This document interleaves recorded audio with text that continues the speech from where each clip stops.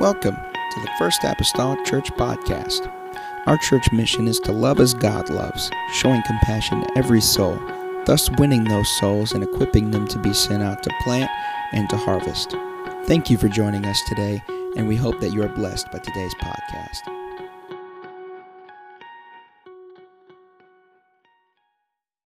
our chapter here of Deuteronomy, chapter number 1, the first 5 verses.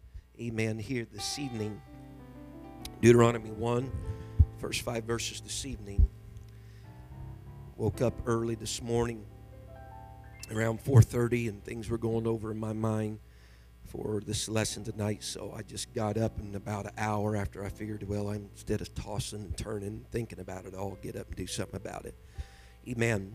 So I worked a little bit at the house and got ready, and then finally came over here to church and such. So I'm thankful for the Lord today. Deuteronomy 6, verse number 1. It's our springboard. Glad to see you that are here. I'd like to say my sister Paula's here for me, but she's not. She's here for our mother because Mom's turning 71 today. And so today's her birthday. Hey, man, can we give the bishop's wife a hand clap tonight? Amen, of appreciation. Amen. 71 years upon this earth. Amen.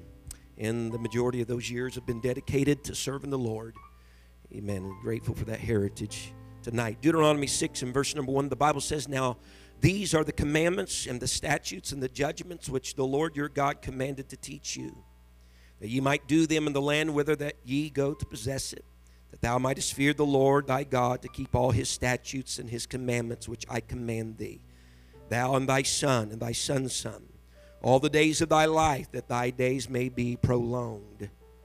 Hear therefore, O Israel, and observe to do it, that it may be well with thee, and that ye may increase mightily, as the Lord God of thy fathers hath promised thee, in the land that floweth with milk and honey.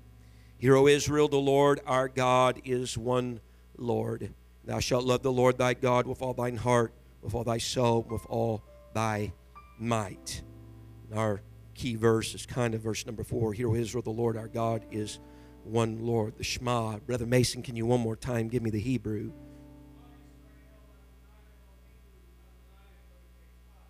Amen. Praise the Lord. Again, this is our series, God is One. Tonight, as a focus, I would like to talk about one God, many attributes. One God, many attributes. If you're here tonight, you were here for the first lesson, I recommend that whenever the podcast come out, hit that first lesson, because this is one of these series that it's an impossibility for you to have the full understanding of what I'm talking about by just cherry picking one service. You need the whole ball of wax. All right? And so even if I'm saying something tonight and there's like questions still dangling in your minds concerning other things, give me a chance. I still got some more time ahead of me. All right? Amen. But I think tonight there'll be enough here. And my wife told me, she said, if you've been up since 4, she says, you got enough material for an hour and a half to be teaching tonight. Well, that's quite possible. That's quite possible. But I'll try not to make you drink out of a fire hose tonight, okay? And if I don't get finished with this, it just doesn't happen. No big deal to me. There's always another Wednesday coming. Amen. Let's pray together. Father, I come to you this evening. I pray, O Lord, for a spirit of revelation and enlightenment, Lord Jesus. God, upon your people tonight. God, I pray, Lord, in your word, God, for the words that are in here, God, speak of you. They are words of eternal life. I pray, oh Lord God, that you would help us here this evening, God, and we will, Lord, give you the glory, God, for what you do and accomplish through your word, through your spoken word, God, as we speak in the ears of these people. In the name of Jesus Christ that I pray. Amen and amen. The church say amen. Hallelujah. Not just, you may be seated, not just to throw you totally in the deep end of the pool. I'll try to do a quick review for you from last week. Last week we taught how the oneness of God is basically the basis for every other aspect of our Christian experience. The oneness of God is the very foundation and basis for our praise, our worship, our baptism, holiness, standards, whatever you want to throw into the pot. Guarantee you that the oneness of God is the very focal point or the hub from which all those spokes come. We also taught how that the oneness of God was the point of separation for Israel in the Old Testament, for sure, from all the other nations of that time, especially of that time. And I believe even today it is still a great determiner of distinction and separation for the church today. We learned last week that the oneness of God is found in both the Old Testament and in the New Testament. Amen. With every bit of at least 3,000 plus verses in the Old Testament alone that relate to the one God of Israel. Amen. And that one God, the reality of that was posed in Mark chapter number 12 for us as the first and the greatest commandment that there is of all the commandments that are listed was the reality of Hear, O Israel, the Lord our God is one Lord. We discussed last week that the reason that so many had difficulties accepting even Jesus Christ, the man Jesus Christ in the New Testament, was because they thought he was an imposter. They thought that he was a man that was trying to be God or be another God. And so that very idea and concept then went totally against their understanding and knowledge of the oneness of their God. But when they come to the realization that he was their God, manifested in the flesh, or what the fancy word is God incarnate, which incarnate just basically means in flesh. That he was God incarnate. Whenever they realized that Jesus was God incarnate, or God manifested in the flesh as a man, all was well then for them. That helped them, their understanding greatly. And so last of all, we affirm that the oneness of God is crucial to our salvation. Crucial to our salvation. We looked at scriptures how Jesus spoke that we must repent or perish. How he spoke that we must be born of the water and the Spirit, or we cannot enter or see the kingdom of God. But how he also said, except ye believe that I am, and that I am being the Old Testament revelation that he gave to Moses of being the God of glory. He said, except you believe that I am, ye shall die in your sins. So that's the recap of last week. Whenever we talk about God tonight, and I'm going to probably here go back and forth. I got this board where it will swivel. I did a little work ahead of time and made myself a grid. But whenever we speak about God, and if hopefully with the help of the Holy Ghost, we'll fill this whole grid up. Whenever we speak about God in the Bible, the God of the Bible, we speak of that God in three different forms of operation, functions, or relationship. It's the words that trip everybody up because they have this Nicene creed that they are viewing God through. We talk about God in three different relationships, forms, or functions. We talk about him as Father, we talk about him as Son, and we talk about him, and I'm just going to use this term, I'm not nervous about using Holy Spirit, Holy Ghost, Ghost and Spirit, both in the New Testament, the Greek, exact same word. It makes no difference to me. Amen. We talk about him in three different operations, relationships, or functions. Father, Son, and Holy Spirit. It's oftentimes been said for years. God is the Father in creation. He created all things. There was not anything that was made that he didn't have his, quote unquote, his hand in. Amen. He made all things, Revelation says, after the counsel of his own will, and he did it for his own pleasure, that God. And as a father, then, he is the Father in creation. He is the creator. He's the fountain source from which all things are derived. He is the Father of all things. Then God, as the relationship of Son, he is the Redeemer. He is the Redeemer. As the Son, as that relationship, he is the Redeemer. And the reason why I specify that, because if you'll remember from last week, the Son is basically this: God, who the Bible says in John 4:24, who is Spirit. God is a Spirit. God plus flesh equals Jesus Christ. All right? And so as the Son, he was, in that relationship, he was the Redeemer. Because Hebrews tells us, without the shedding of blood, there is no remission of sins. But a spirit, Jesus himself said in Luke, hath not flesh and bones, he said, whenever he came to the disciples, as ye see me have. Spirit don't. And so if it took blood in order to redeem sin, then it was going to take flesh or a body in order for there to be blood. And so we know God as Son in that relationship, amen, as the Redeemer, because it took the body that God indwelt in order for there to be redemption for you and I and redemption for mankind. When we talk about his relationship or function as the Holy Spirit, we're talking about the Holy Spirit in regeneration, or what we might even say the Holy Spirit in resurrection. In resurrection. Amen. Jesus went away. He said, but if I go away, I will not leave you comfortless. I will come unto you. Amen. The Comforter, which is the Holy Ghost. He said, the Father will send in my name. And so when we talk about God as the Holy Spirit, we talk about him as in a relationship of regeneration or resurrection. And really, and I don't want to get ahead of myself, but I said God is spirit, John 4:24. In the Greek, it's not God is a spirit, but it's basically this: God is spirit. It's not making God one of many spirits. God is a spirit, like a one of many, but he is spirit. And therefore, as a result of that, since God is spirit, God is invisible. God is invisible.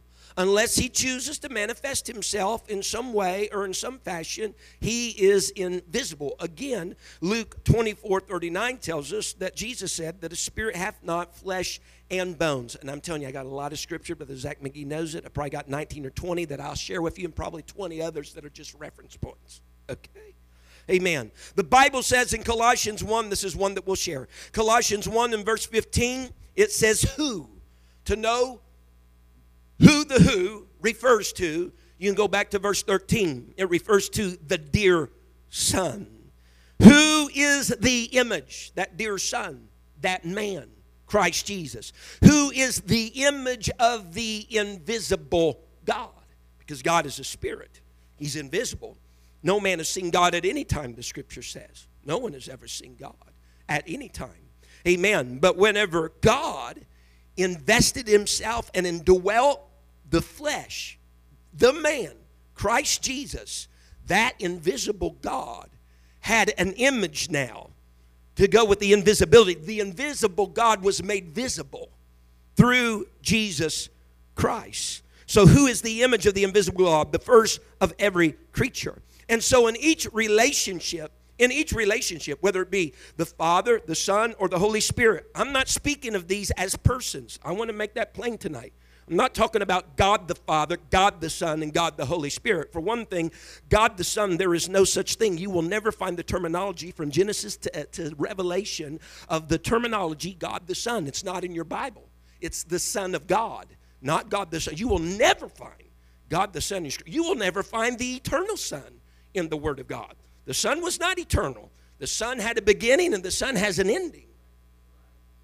Amen. And we'll talk about that all in weeks to come. And I got to be careful because it's really easy to go on dog trails. Amen here. But when we talk about the Father function or the Son function, the Holy Spirit function, the Spirit is involved in all of them. Because God was the Father and he is, of course, then the Bible tells us he's Spirit. And so when we get to the Son, that's God as Spirit that has flesh about him, in flesh. When you talk about the Holy Spirit,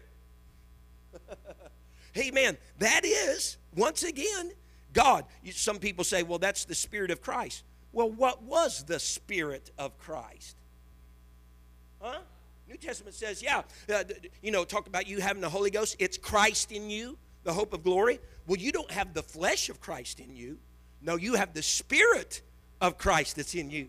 And the Spirit of Christ, 2 Corinthians 5:19, to wit, that God was in Christ, the Spirit of Christ is God. And so the Holy Ghost that you receive is the same Spirit that Jesus had in him. Amen? Amen? So there's only one Spirit. The Bible is emphatic about that. There is one Spirit, and the reason why there's one Spirit is because there's one God. Amen. The Bible says in 1 Corinthians 12:13, for by one Spirit are we all baptized into one body. Here's this oneness thing going on. Whether we be Jews or Gentiles, whether we be bond or free, and have been all made to drink into one Spirit. Ephesians 4:4 says, there is one body, here we are again, and one Spirit, even as you're called in one hope of your calling. There's one Spirit because there's one God. The verses that I said to you just a little while ago, in the beginning, God created the heaven and the earth. And the earth was without form and void, and darkness was upon the face of the deep. And the Spirit of God moved upon the face of the waters. God as Father being the creator of all things, amen, as Spirit, He moved upon the face of the waters. He moved, the Spirit of God moved and came upon Gideon in times past, the Bible says in the book of Joshua or Judges, whichever it is, Judges I think it is. The Spirit of God came upon Samson at sundry times, and he did great exploits for the Lord. The Bible speaks of the Spirit of God coming upon Saul and coming upon David, and that Spirit of God moved upon the bones that were in the valley that were very dry in Ezekiel 37. That Spirit in the Old Testament, amen, that we call Father because He's the creator of all things. In that relationship, He was moving and functioning in the Old Testament scriptures. But that same Spirit that moved upon the waters in Genesis overshadowed Mary. That same Spirit overshadowed Mary in Luke 1:35. And she conceived in her womb a child that was conceived of the Holy Spirit. The Bible says the Holy Ghost. But it's that same Spirit that moved upon the waters in Genesis. Amen. And then that child, Jesus Christ, that would be born of that woman Mary, was embodied by the same Spirit that had moved upon the waters, and the same Spirit that had overshadowed His mother was in Him. Someone say amen. It was. And so Jesus said, I will not leave you comfortless. I will come to you in John 14 and verse 18. And so that means this, folks, that when they, or we, matters not, whenever we receive the Holy Ghost, whenever we receive the Holy Spirit, we got the same Spirit that was embodied in Jesus. The same Spirit that moved upon the face of the waters in the beginning of time. The same Spirit that moved upon Saul, David, Gideon. The same Spirit that embodied Jesus Christ. The same Spirit that overshadowed Mary. That same Spirit we got whenever we were filled with the baptism of the Holy Ghost. Someone say amen. Whenever the Bible, and I said this, whenever the Bible speaks of the Spirit of Jesus Christ, again, it's talking about the Spirit that indwelt Him, which was, as we know, God. Now, let's move on just a little bit, and I might have to go this back and forth in order to have room of what all that needs to be written. I'm going to feel like the end of John tonight. If everything was written that could be written of Him, the volumes would not contain it, and the mountains would not be able to hold it. Genesis 1 and verse number 1. If you can put it up there for me. In the beginning, God. Everybody say God. In the beginning, God. God there is Elohim. Elohim. And Brother Mason, if you feel like you have something you can add to anything I'm saying, because you've been in Hebrew now for a long time, just pull my shirt tail. In the beginning, God created the heaven and the earth. This is the first time, of course, this is the first verse here in the Bible. This is the first time that Elohim is used in the Scripture. First time it's used in the Bible. Notably, and this is just for my learning and understanding, notably, any masculine noun that ends in "im" is usually then in the plural form. In the plural form. All right, I know we're going to delve in here just a little bit. I'm not going to hurt you too bad. So when we talk about that, then we're saying that Elohim here in the Hebrew, I'm just going to call it a noun. There's masculine and feminine nouns, but I'm not going to get into all that. But this is a noun plural, or a plural noun in the Hebrew. And so what many want to jump to then is this, Brother Fred. Well, if the word for God in Hebrew is Elohim, a plural noun, then we must be dealing with a plurality of gods. We must be dealing with many gods here. But my answer to that is absolutely not.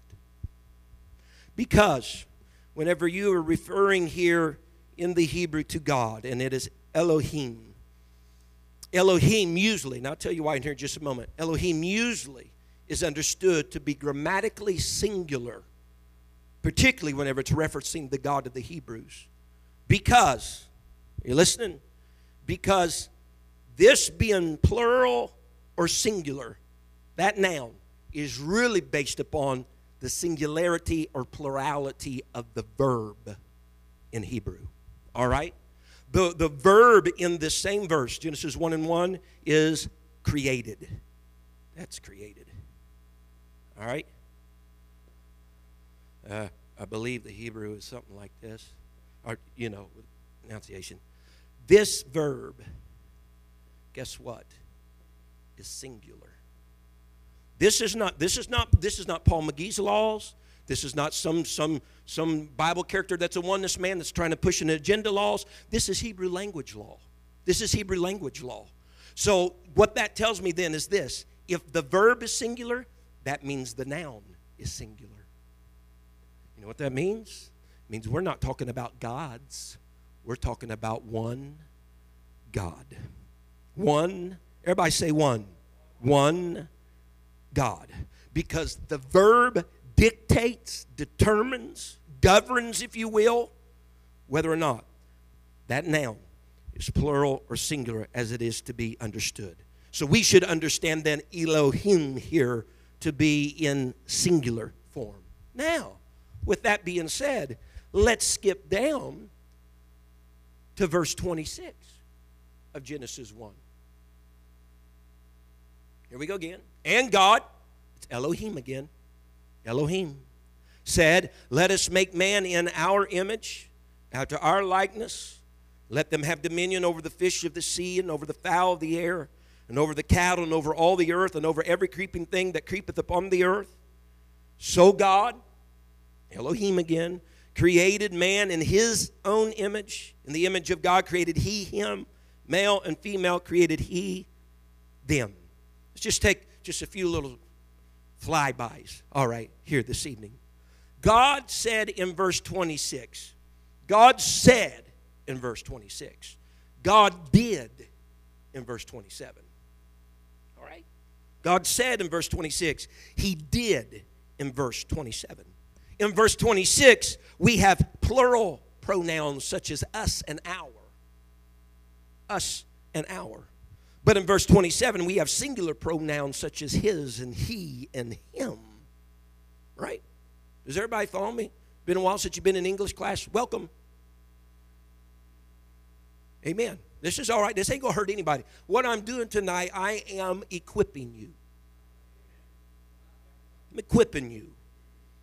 So if we go a little further and compare Scripture with Scripture, because as some would like to say, the verse 26 then relates that God is a plurality of gods, or a plurality of persons, if you will. He was speaking to, God the Son and God the Holy Ghost in order to come about and make a man. Let's compare some other scriptures that center around the context of creation. For instance, Isaiah, because Scripture interprets Scripture. All right? That's where people take one scripture and try to make a doctrine off of it. You better just think again.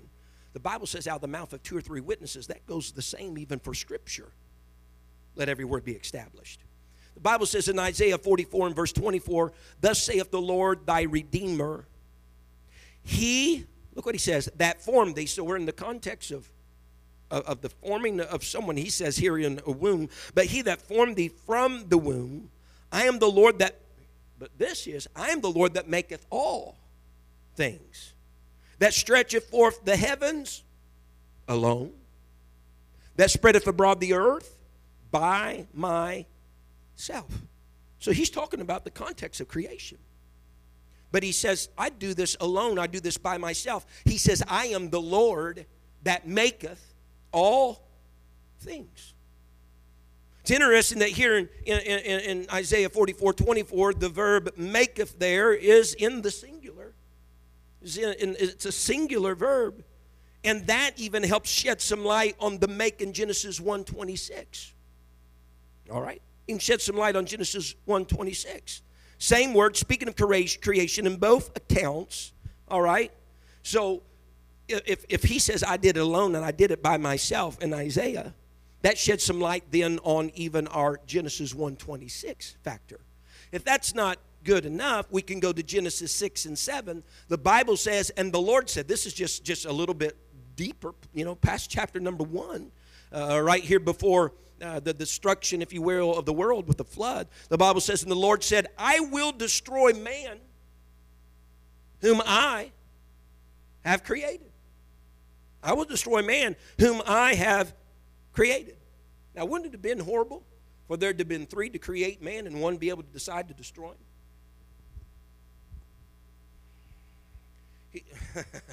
The Lord said, I will destroy man whom I have created from the face of the earth, both man and beast and the creeping thing and the fowls of the air, for it repenteth me that I have made them.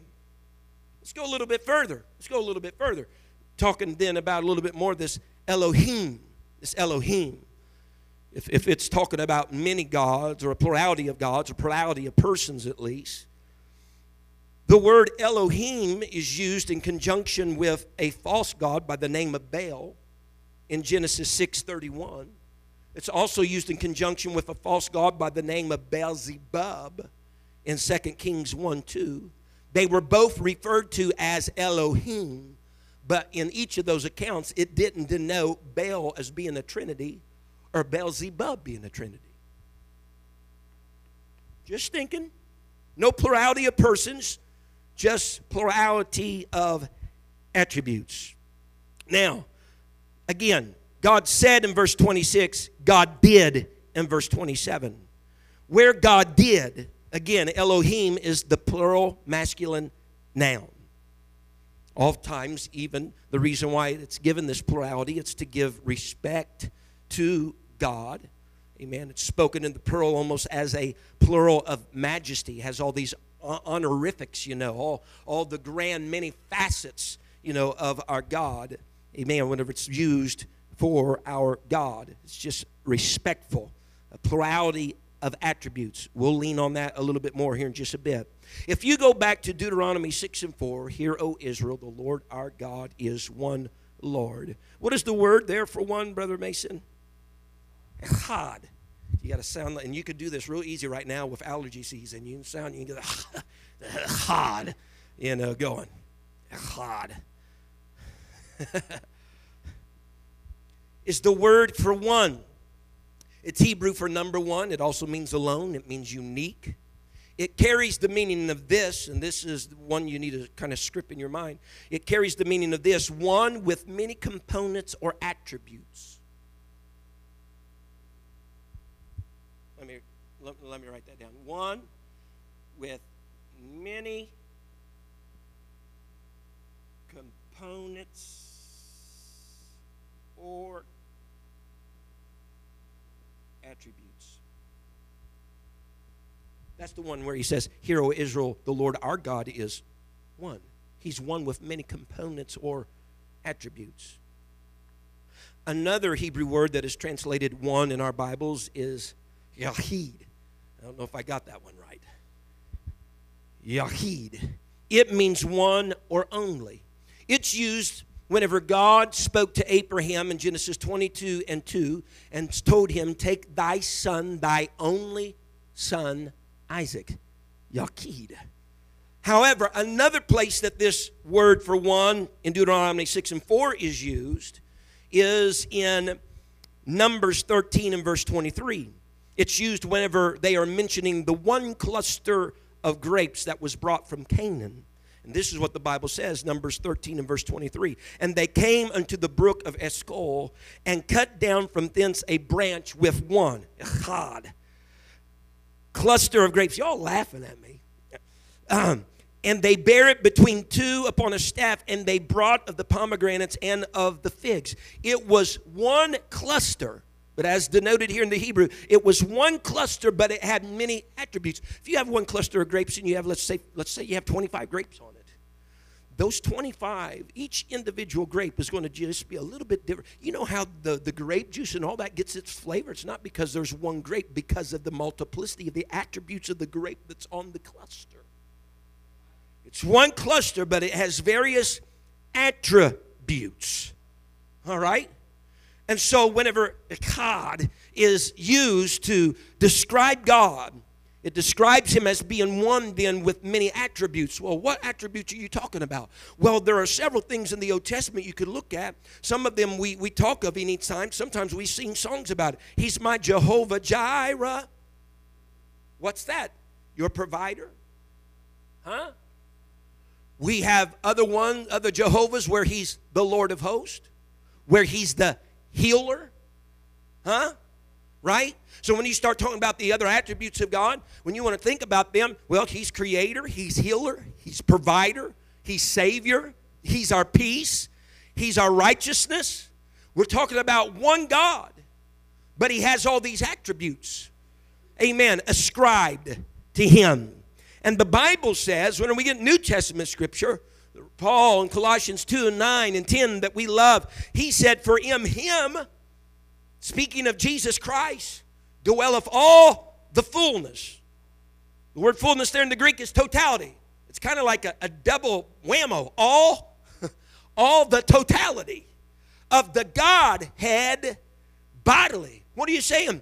All the attributes, all the various attributes of that one God was indwelling that man, Christ Jesus. Jesus was all the varied attributes of God in human flesh. And the Bible says, ye are complete in him, which is the head of all principality and power.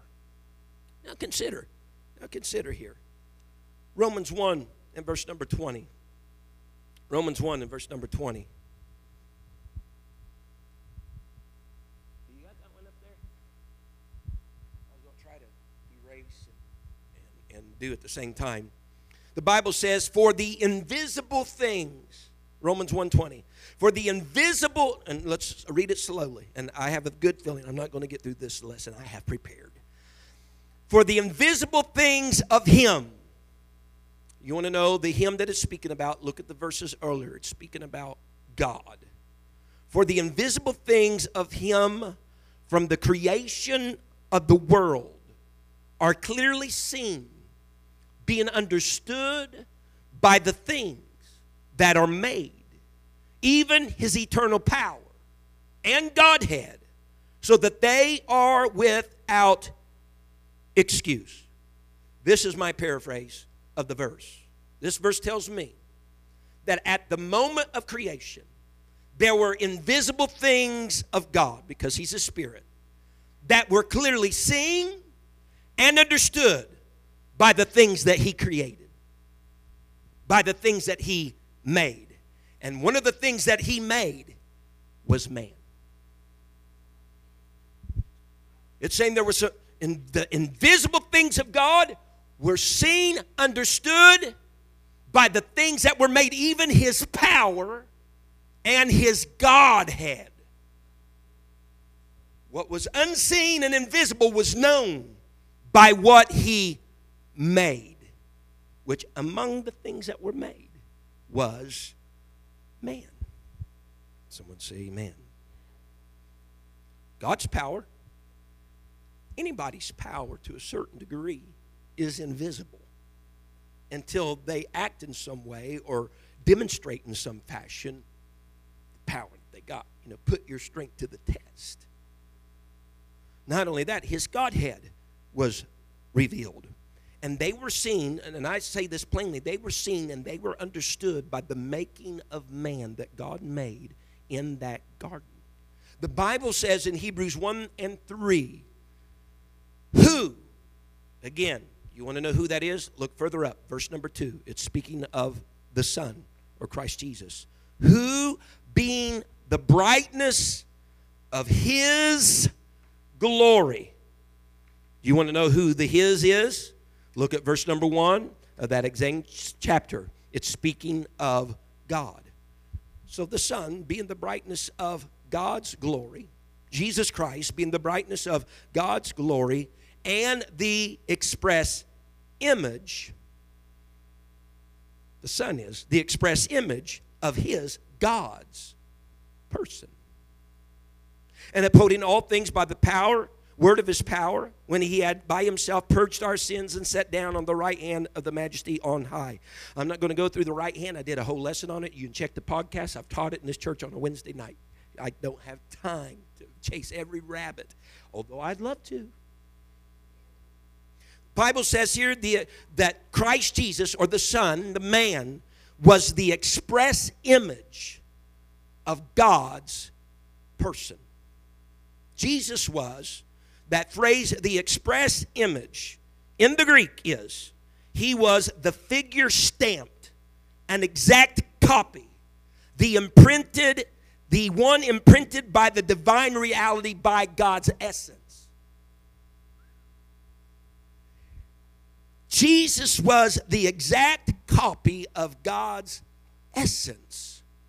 Now, essence isn't something necessarily you see. It's some of those invisible things.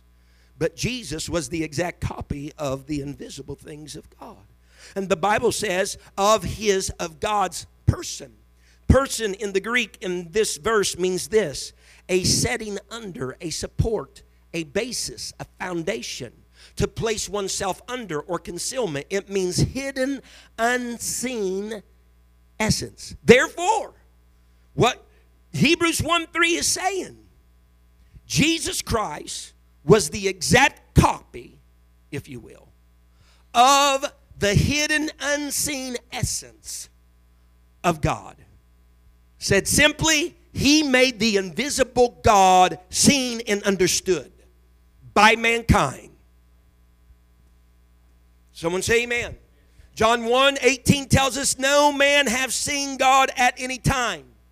The only begotten Son, which is in the bosom, which is a place of honor, of the Father, he hath declared him. The word declared in the Greek is he hath revealed him. Jesus Christ hath revealed the God that no one has seen because he put flesh on him. Someone say amen. I'm a whole lot excited about this. You don't even know how everything's jumping around in my body right now. But here's what I want to bring to the fact. He said at creation, the invisible things of God were made seen and understood by things which God created. And so there is an impression of God's essence. Are you listening to me? There's an impression of God's essence and God's nature upon every man. Are you with me? Upon every man. I like the way Joe Urshan had said it one time. He said, we were created to reflect, you and I, we were created to reflect what God would look like when he would walk on the earth as the man, Christ Jesus. There is an impression of God's essence upon each and every one of us. The Bible, 1 Thessalonians 5:23.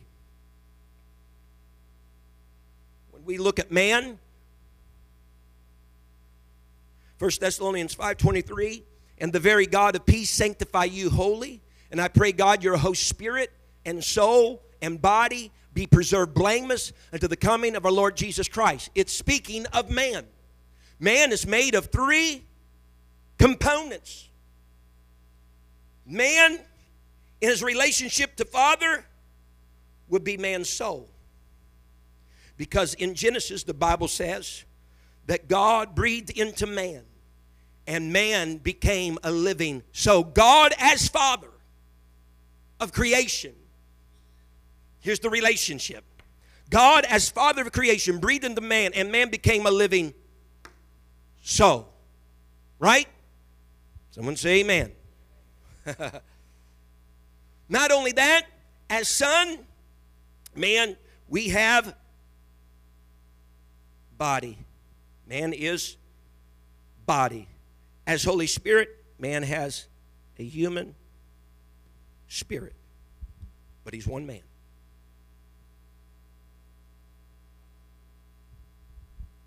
What was clearly seen and understood in creation about the invisible was made known in man.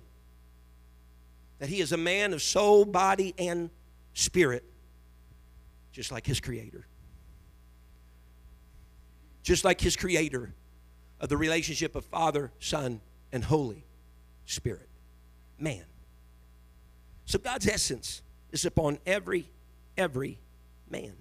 But not only that, God's essence, this oneness of God, it doesn't just enter into man, it enters into his church. It enters His church. It enters His plan of salvation. Someone say amen. It enters His church. How? Because as the church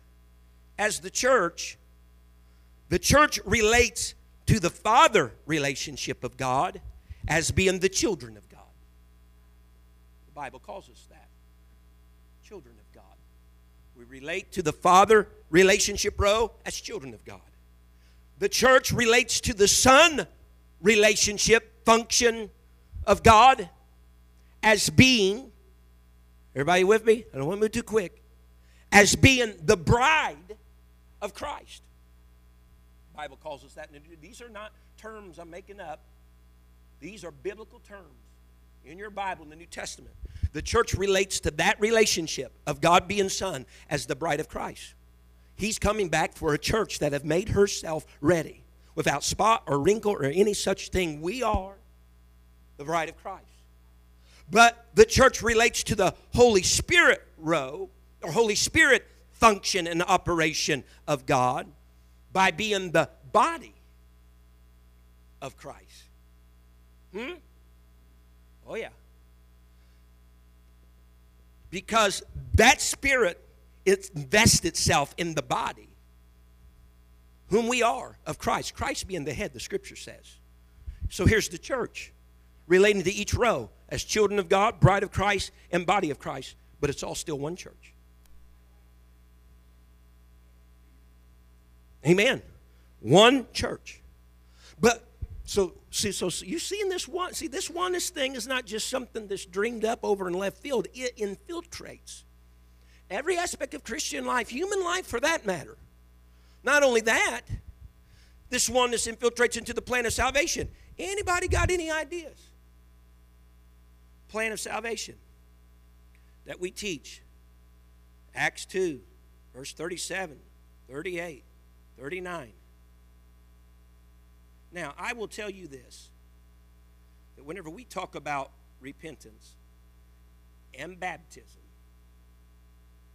and the infilling of the Holy Ghost, I'm just going to put HG there, okay? The infilling of the Holy Ghost. I will tell you this, that our relationship at repentance, baptism, and Holy Ghost, there can be some crossing over here. All right? Because I understand repentance, that 180-degree turn, that turning away from sin and turning to God, turning to the God that I was at odds with because of my sin. The God that was upset as Father and angry with me because of my sin. I'm turning back toward Him. I'm trying to make, through repentance, peace with my Father. All right? But then we go to baptism, and I relate to Him as Son because I take upon the name of the Son. Someone say amen. I take upon the name of the Son in my baptism. The reason why I say there's some crossover, because your repentance isn't complete until you're baptized correctly. Because Peter said, repent and be baptized, every one of you, for the remission of sins. Repent and be baptized. So my repentance isn't complete until my baptism is done appropriately. And so that's the reason why I say there's a little bit of crossover between our relationship with repentance and baptism. I'm still relating to God over here in my baptism, amen, although I'm relating to the Son as well, because the reason being is my repentance isn't complete until my baptism is complete. But I do relate to the Son in baptism because I take His name in baptism. It's done in the name of Jesus Christ. So it causes me to relate then to the Son relationship of God. And what else? For my sins to be remitted, which means removed, goes back to what I talked about earlier. That couldn't happen without blood, and you don't get blood without a body. So baptism relates to the Son aspect. Because you understand, don't you, and we'll talk about this later. Man, this is really hard. You understand, don't you, that the Son of God was really the flesh of that man. The Son of God is the flesh of that man. The flesh was born of a woman. That thing which was conceived in her was flesh. That's the Son of God.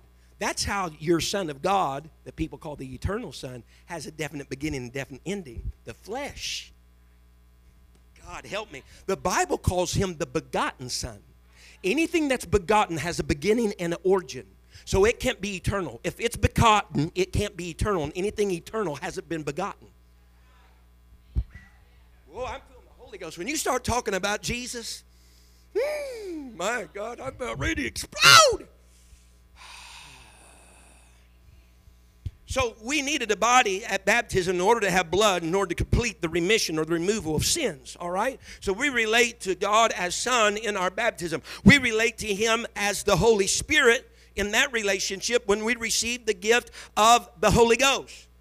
Now, the reason why I say there's a crossover here is because the Holy Ghost, according to John 7, is it 37, 38, 39? The Holy Ghost was not given until Jesus was glorified. Wasn't given to the rest of humanity until Jesus was glorified. So there's a crossover. Yeah, I relate to him by the Holy Spirit, but even at the Holy Ghost level, I'm relating to the Son because it wouldn't be able to be given to mankind until he was glorified. That's his death, burial, resurrection, and ascension. Someone say amen. Everybody doing okay? Is anybody understanding the lick of what I'm saying? And so when we receive the Spirit, that was given because Jesus Christ had already been glorified. I might get there. I don't know. It's only 42. I've only been teaching for 42 minutes.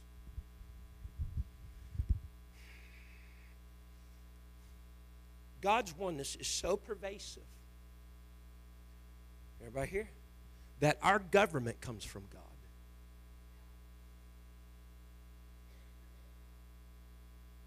All the way back to Mount Sinai. We live in a society, I know, where they're trying to keep God at bay from government and politics, but our government, particularly the United States government, has derived its functions, its operations, and its relationships from God. Whenever we talk about government,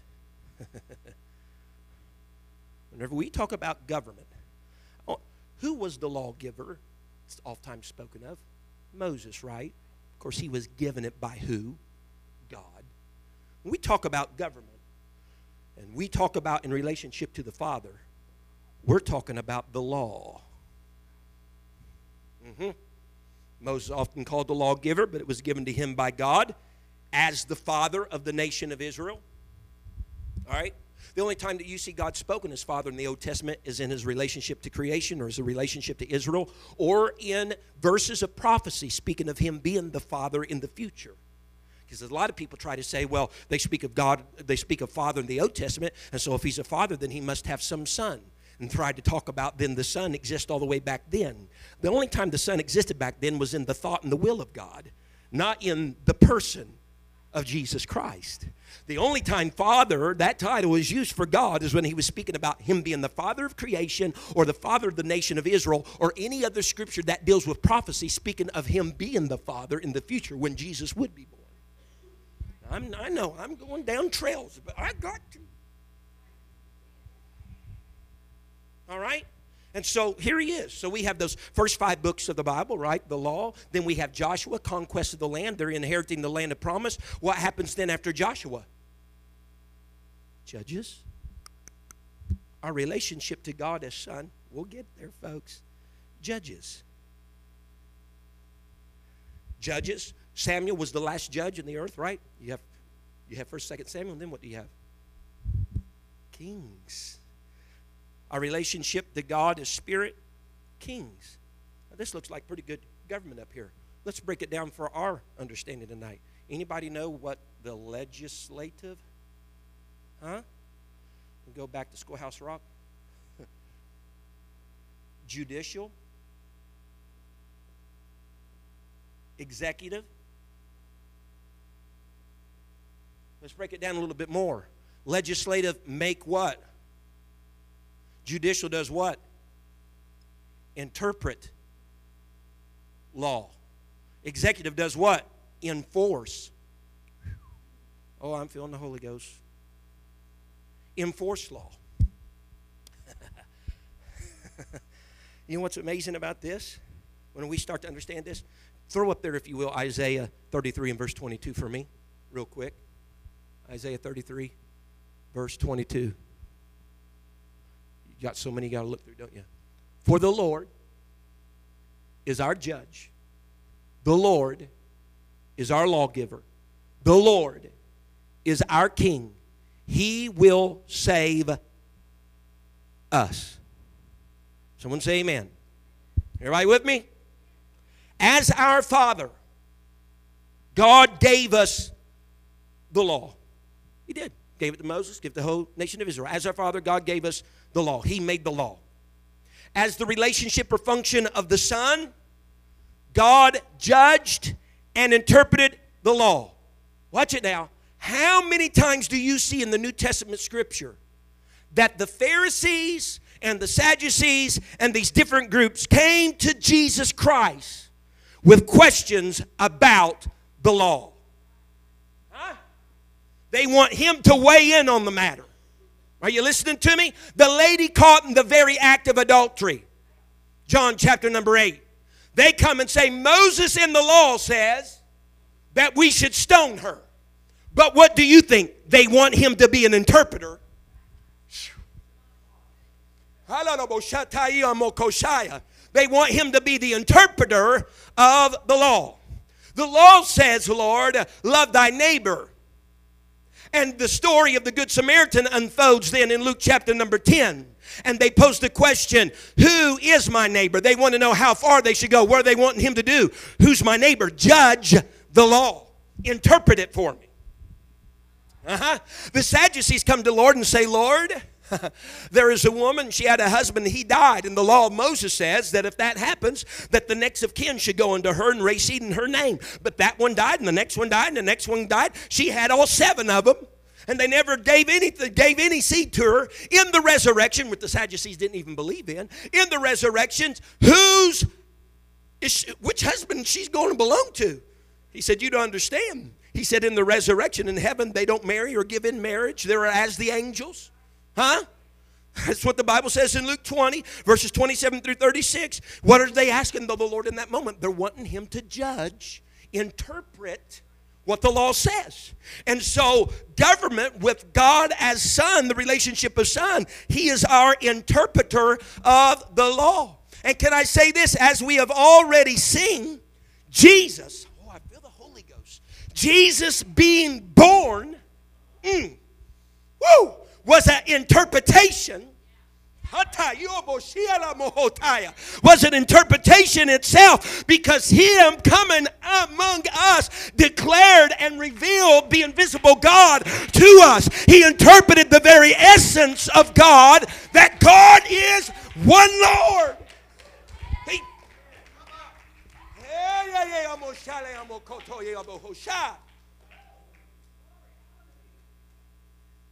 Now, government as in relationship to God as spirit, again, not as a person, but as a function, an operation, a relationship, as God as Holy Spirit. He is enforcing the law. Let's look just a few verses of Scripture, and I'm really close to closing. No one get nervous.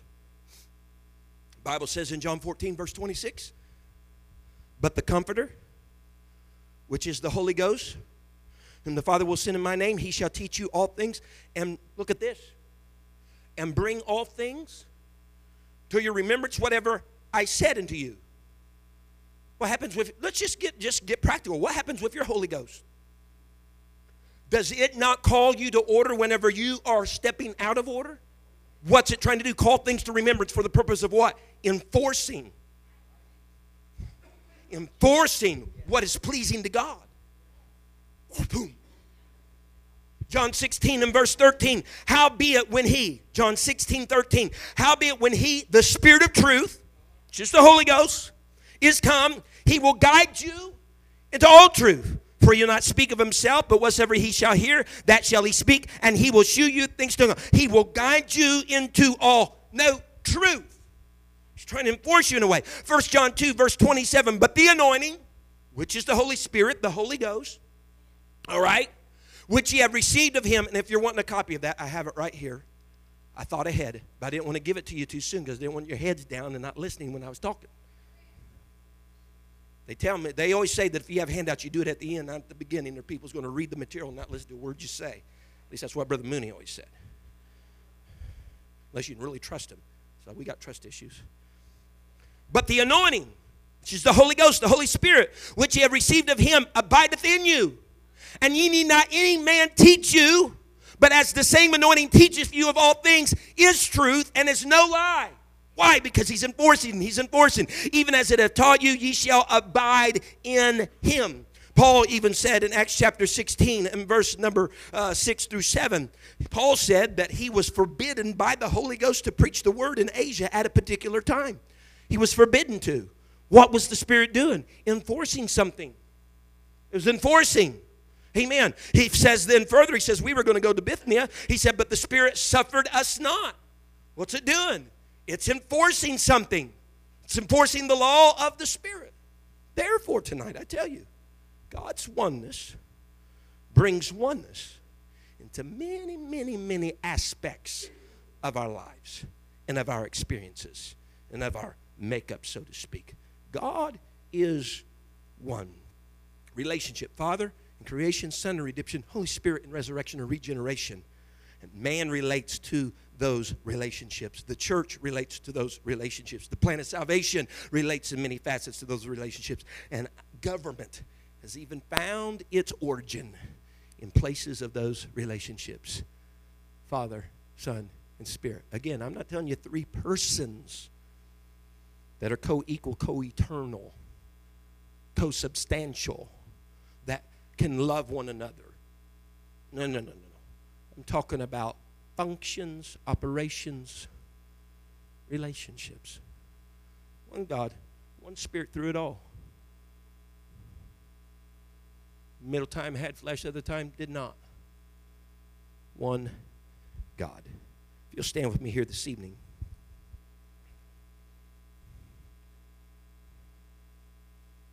Whew. Amen. I'm going to ask God to help us here this week. Amen. That he would continue to open our mind and our revelation. Amen. And the word of the Lord. It's of no private interpretation, the scripture says. Father, I come to you right now. Lord, we need you, Lord, in this place. And we need you, Lord, in our homes and our families. I pray, oh God, that your revealed word. And I pray, oh God, let that revealed word take root within our hearts and within our minds. I pray, oh God, today that you're able, Lord, to equip us, Father. God, in this day, in this hour, I pray, God, with your word. It was just you and your word in the beginning. God, and I, Lord, feel, Lord, in fear in many respects. We are almost going back to a place of just you and your word. But God, it's enough. And it is sufficient. And I stand upon it and declare it, Lord God, as you have asked us to declare it, Lord, in your word. I pray, oh Lord, be with your people, God. Be with them the remainder of this week. Keep your hand of safety and protection upon them, God, and bring us back the appointed time, Lord, on Sunday. And will not fail, and thank you for it. In the name of Jesus Christ that I pray. Amen and amen. The church say amen. Amen. Thank you for listening. If you would like more information about our services and activities, you can find us on Facebook, Instagram, and Twitter with the username FACMC. Again, that's FACMC. Thank you, and have a blessed day.